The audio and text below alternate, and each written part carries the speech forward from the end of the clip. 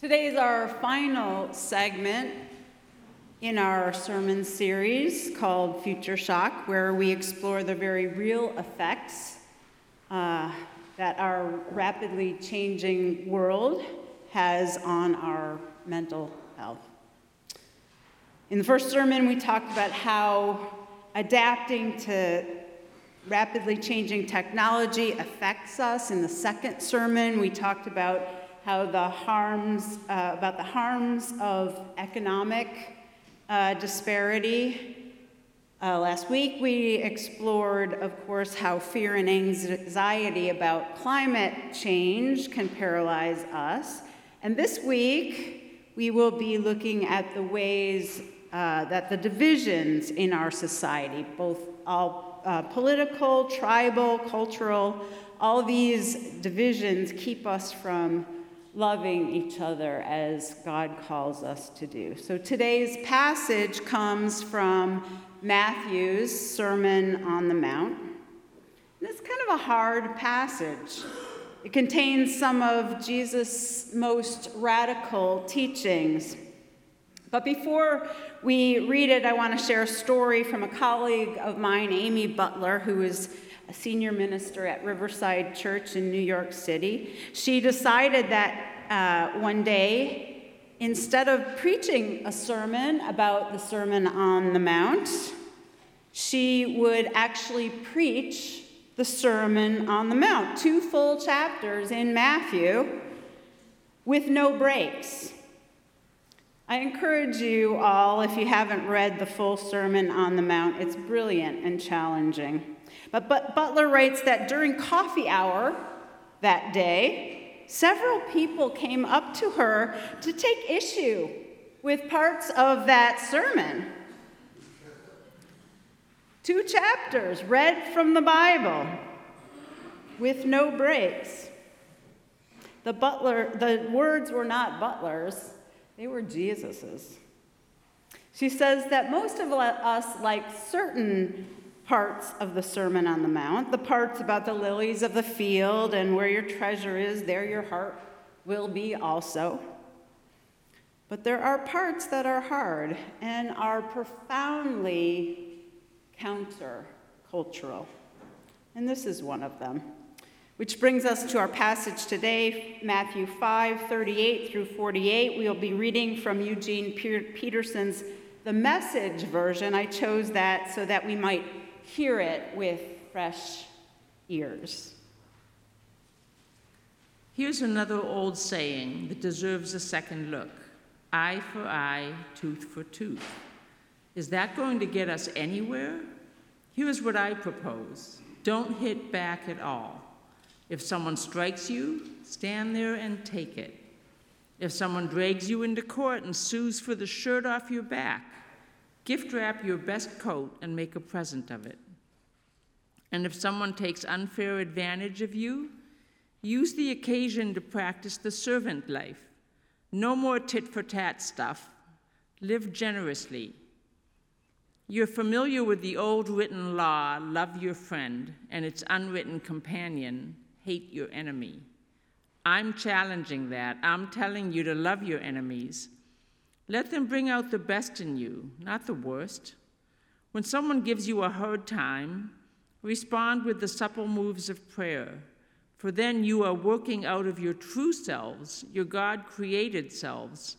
This is what God does. He gives his best, the sun to warm and the rain to nourish, to everyone, regardless, the good and bad, the nice and nasty.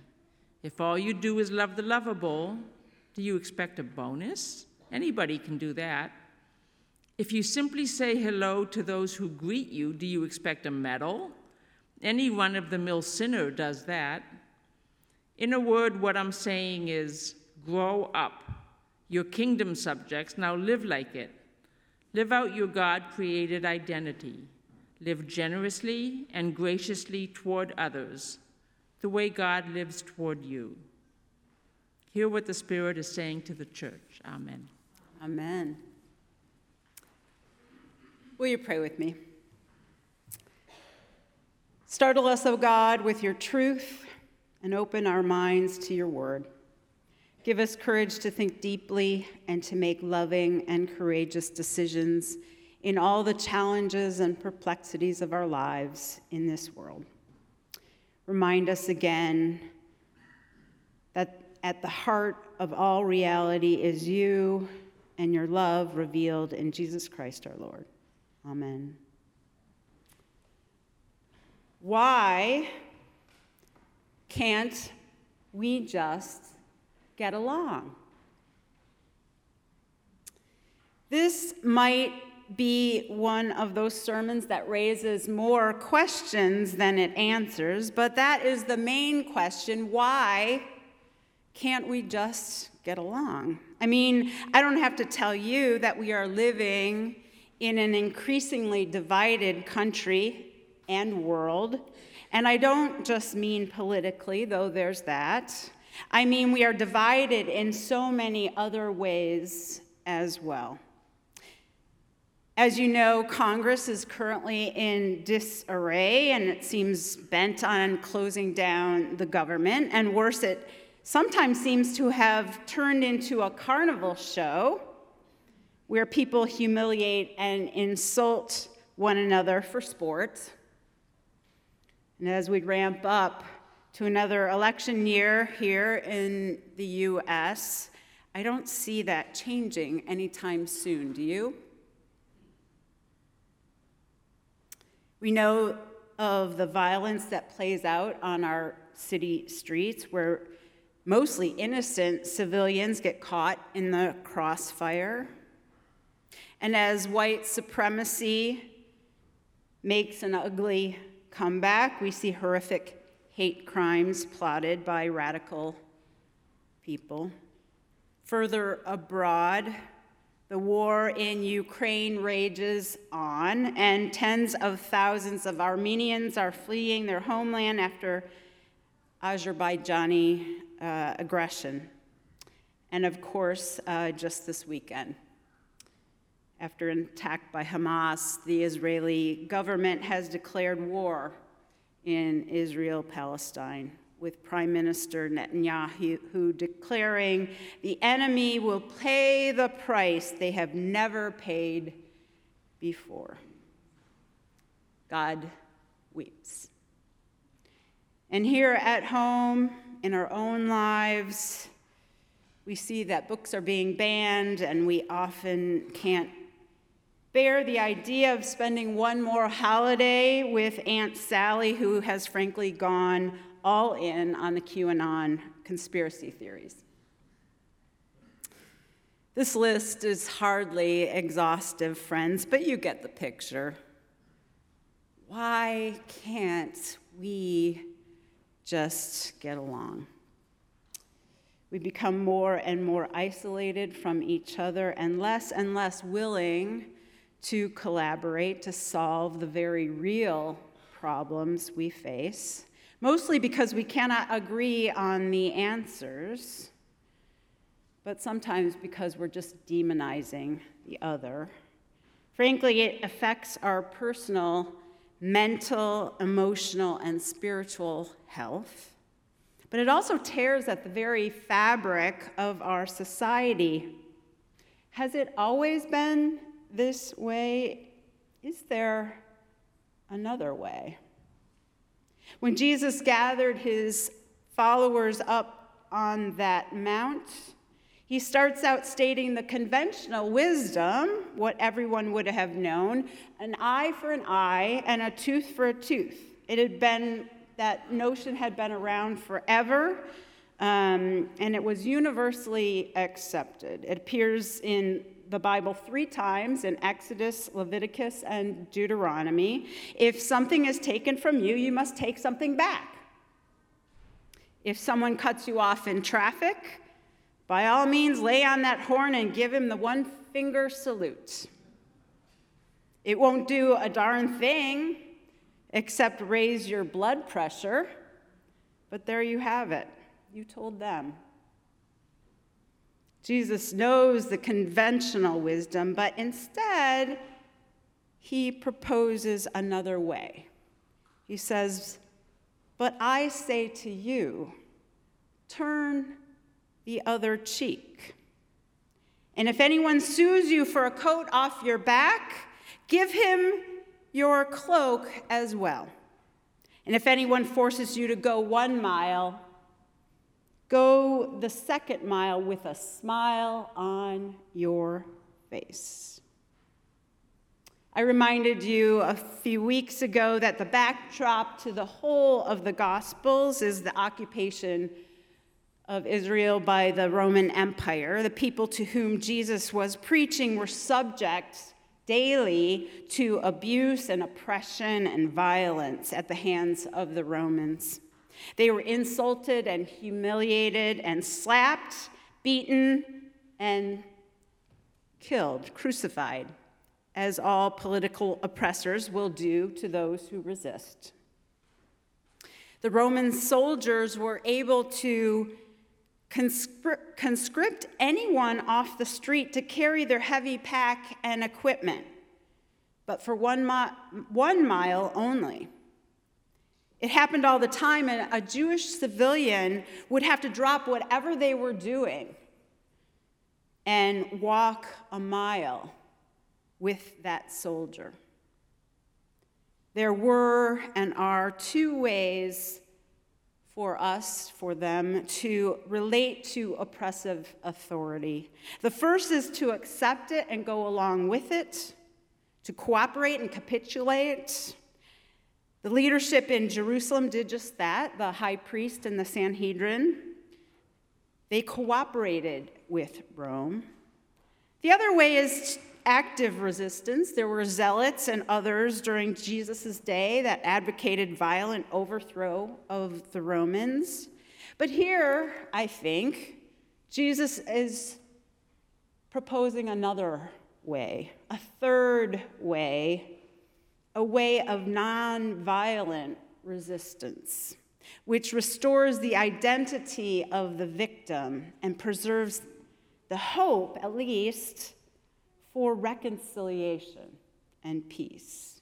When a Jewish civilian was slapped in the face by a Roman official, instead of striking back, which would, of course, result in his death, Jesus was suggesting that he proudly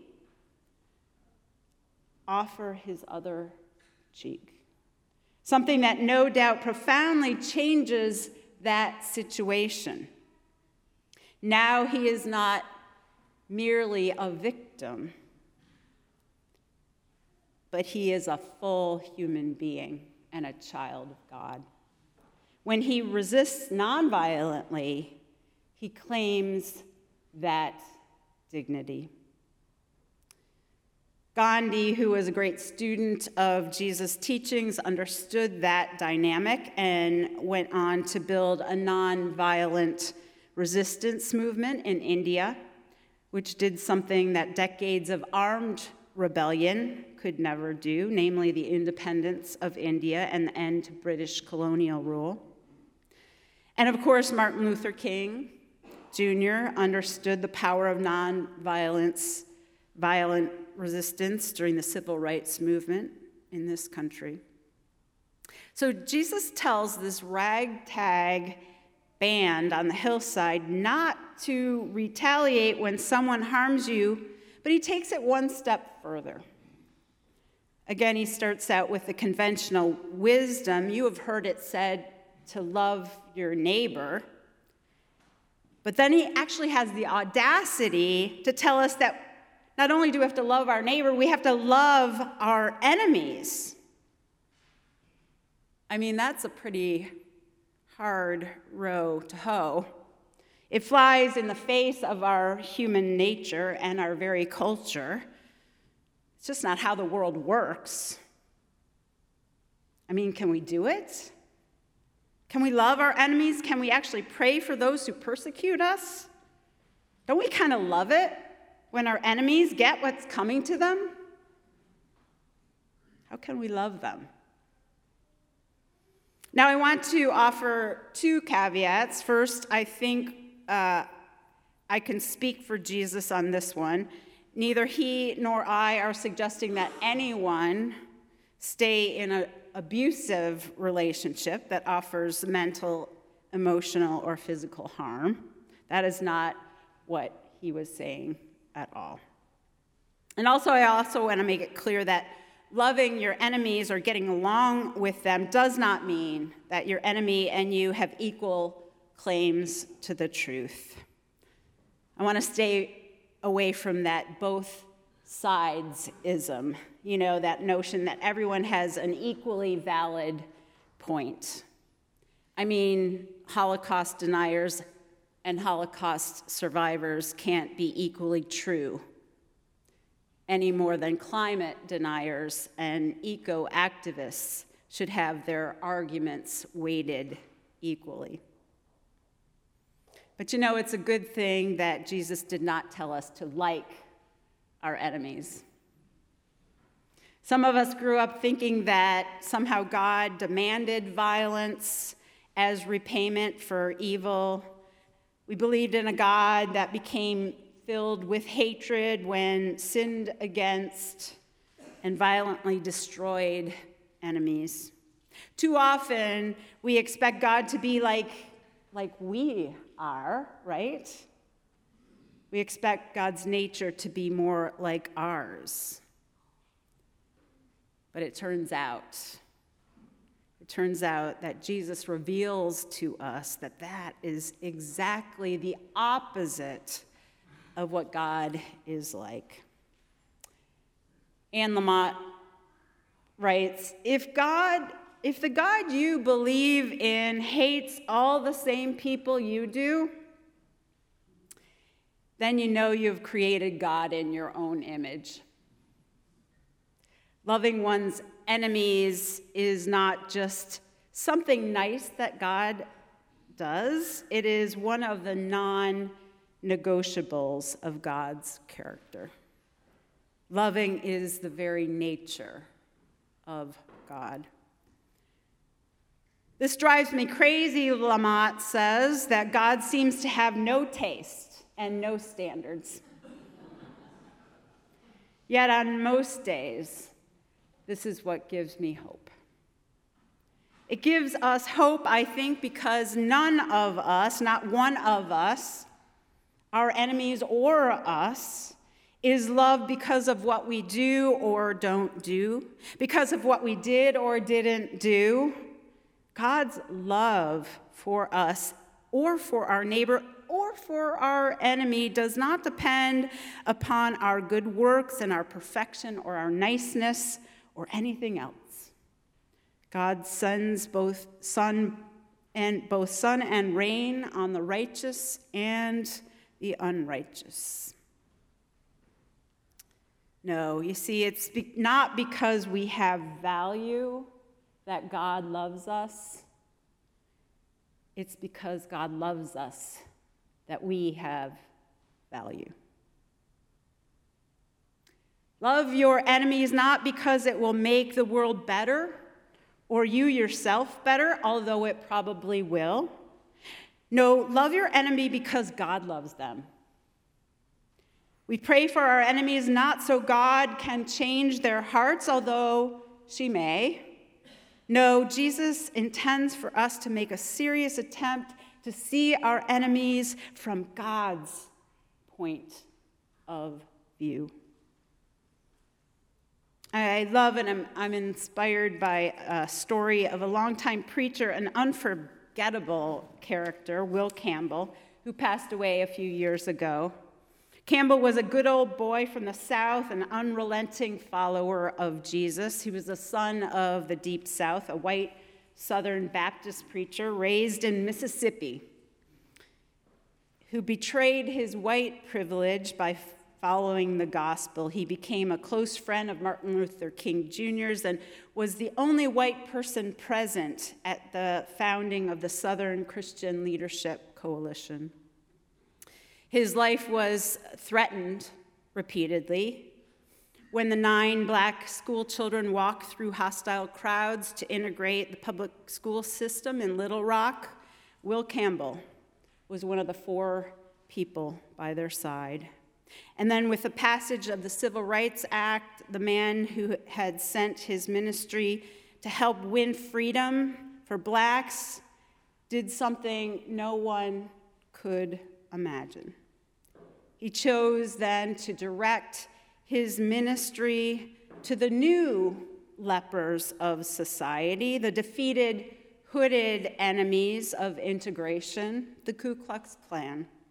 So he would travel the byways of Mississippi, sharing a bottle of bourbon with those whom many despised, the members of the KKK.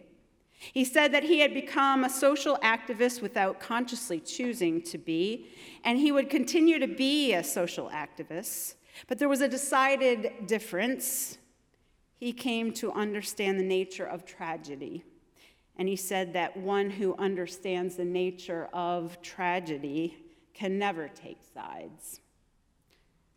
Will Campbell was not a hater, he was a reconciler who loved people, all kinds and conditions of people, even his enemies. When asked to sum up the Christian faith in just a few words, he simply said in his iconoclastic way, and excuse my French, "We're all bastards, but God loves us anyway."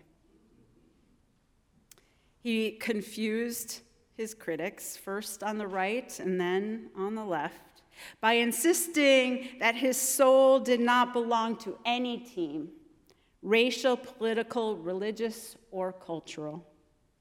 It belonged to the kingdom of God. There was only one team, and that was the family of all God's children, everywhere. Compassion came first in his hierarchy of values. Love was the only ethic he needed. It was the ethic that Jesus applies over and over again in his Sermon on the Mount. Martin Luther King echoes this statement in his famous words, "Darkness cannot drive out darkness. Only light can do that. Hate cannot drive out hate. Only love can do that." Amy Butler, who preached Jesus' own words from the entire Sermon on the Mount to her congregation, writes this about her experiment. She says, "To be Christian in the way of Jesus, we will, in fact, have to swim upstream in today's American culture, because we cannot change what Jesus had to say up there on that mount. We cannot change those hard words that tell us what it means to follow him, to live in God's kingdom. Share what you have with anybody who needs it. Love your enemies. Live generous lives. Tell the truth. Act toward each other the way God acts toward you. Sacrifice something big for something priceless." She adds, "My guess is that Jesus came down from the Mount for coffee hour that day, and several people told him that they did not like or agree with some parts of his sermon, that it just flew in the face of Middle Eastern culture to which they were accustomed. I can only surmise that Jesus looked them straight in the eye and said, 'Yes, that's the point.'" Because, friends, here is the good news. Sometimes we get to witness human beings act in surprisingly unselfish, compassionate, and courageous ways, countercultural ways. Here in this church, we see it every day. People revealing God's love over and over again in acts of forgiveness and unselfishness, in acts of humility and kindness and generosity, both within these doors and many more times outside of them. And whenever that happens, a little bit of the very kingdom of God breaks through and comes into being in our midst. Thanks be to God. Amen.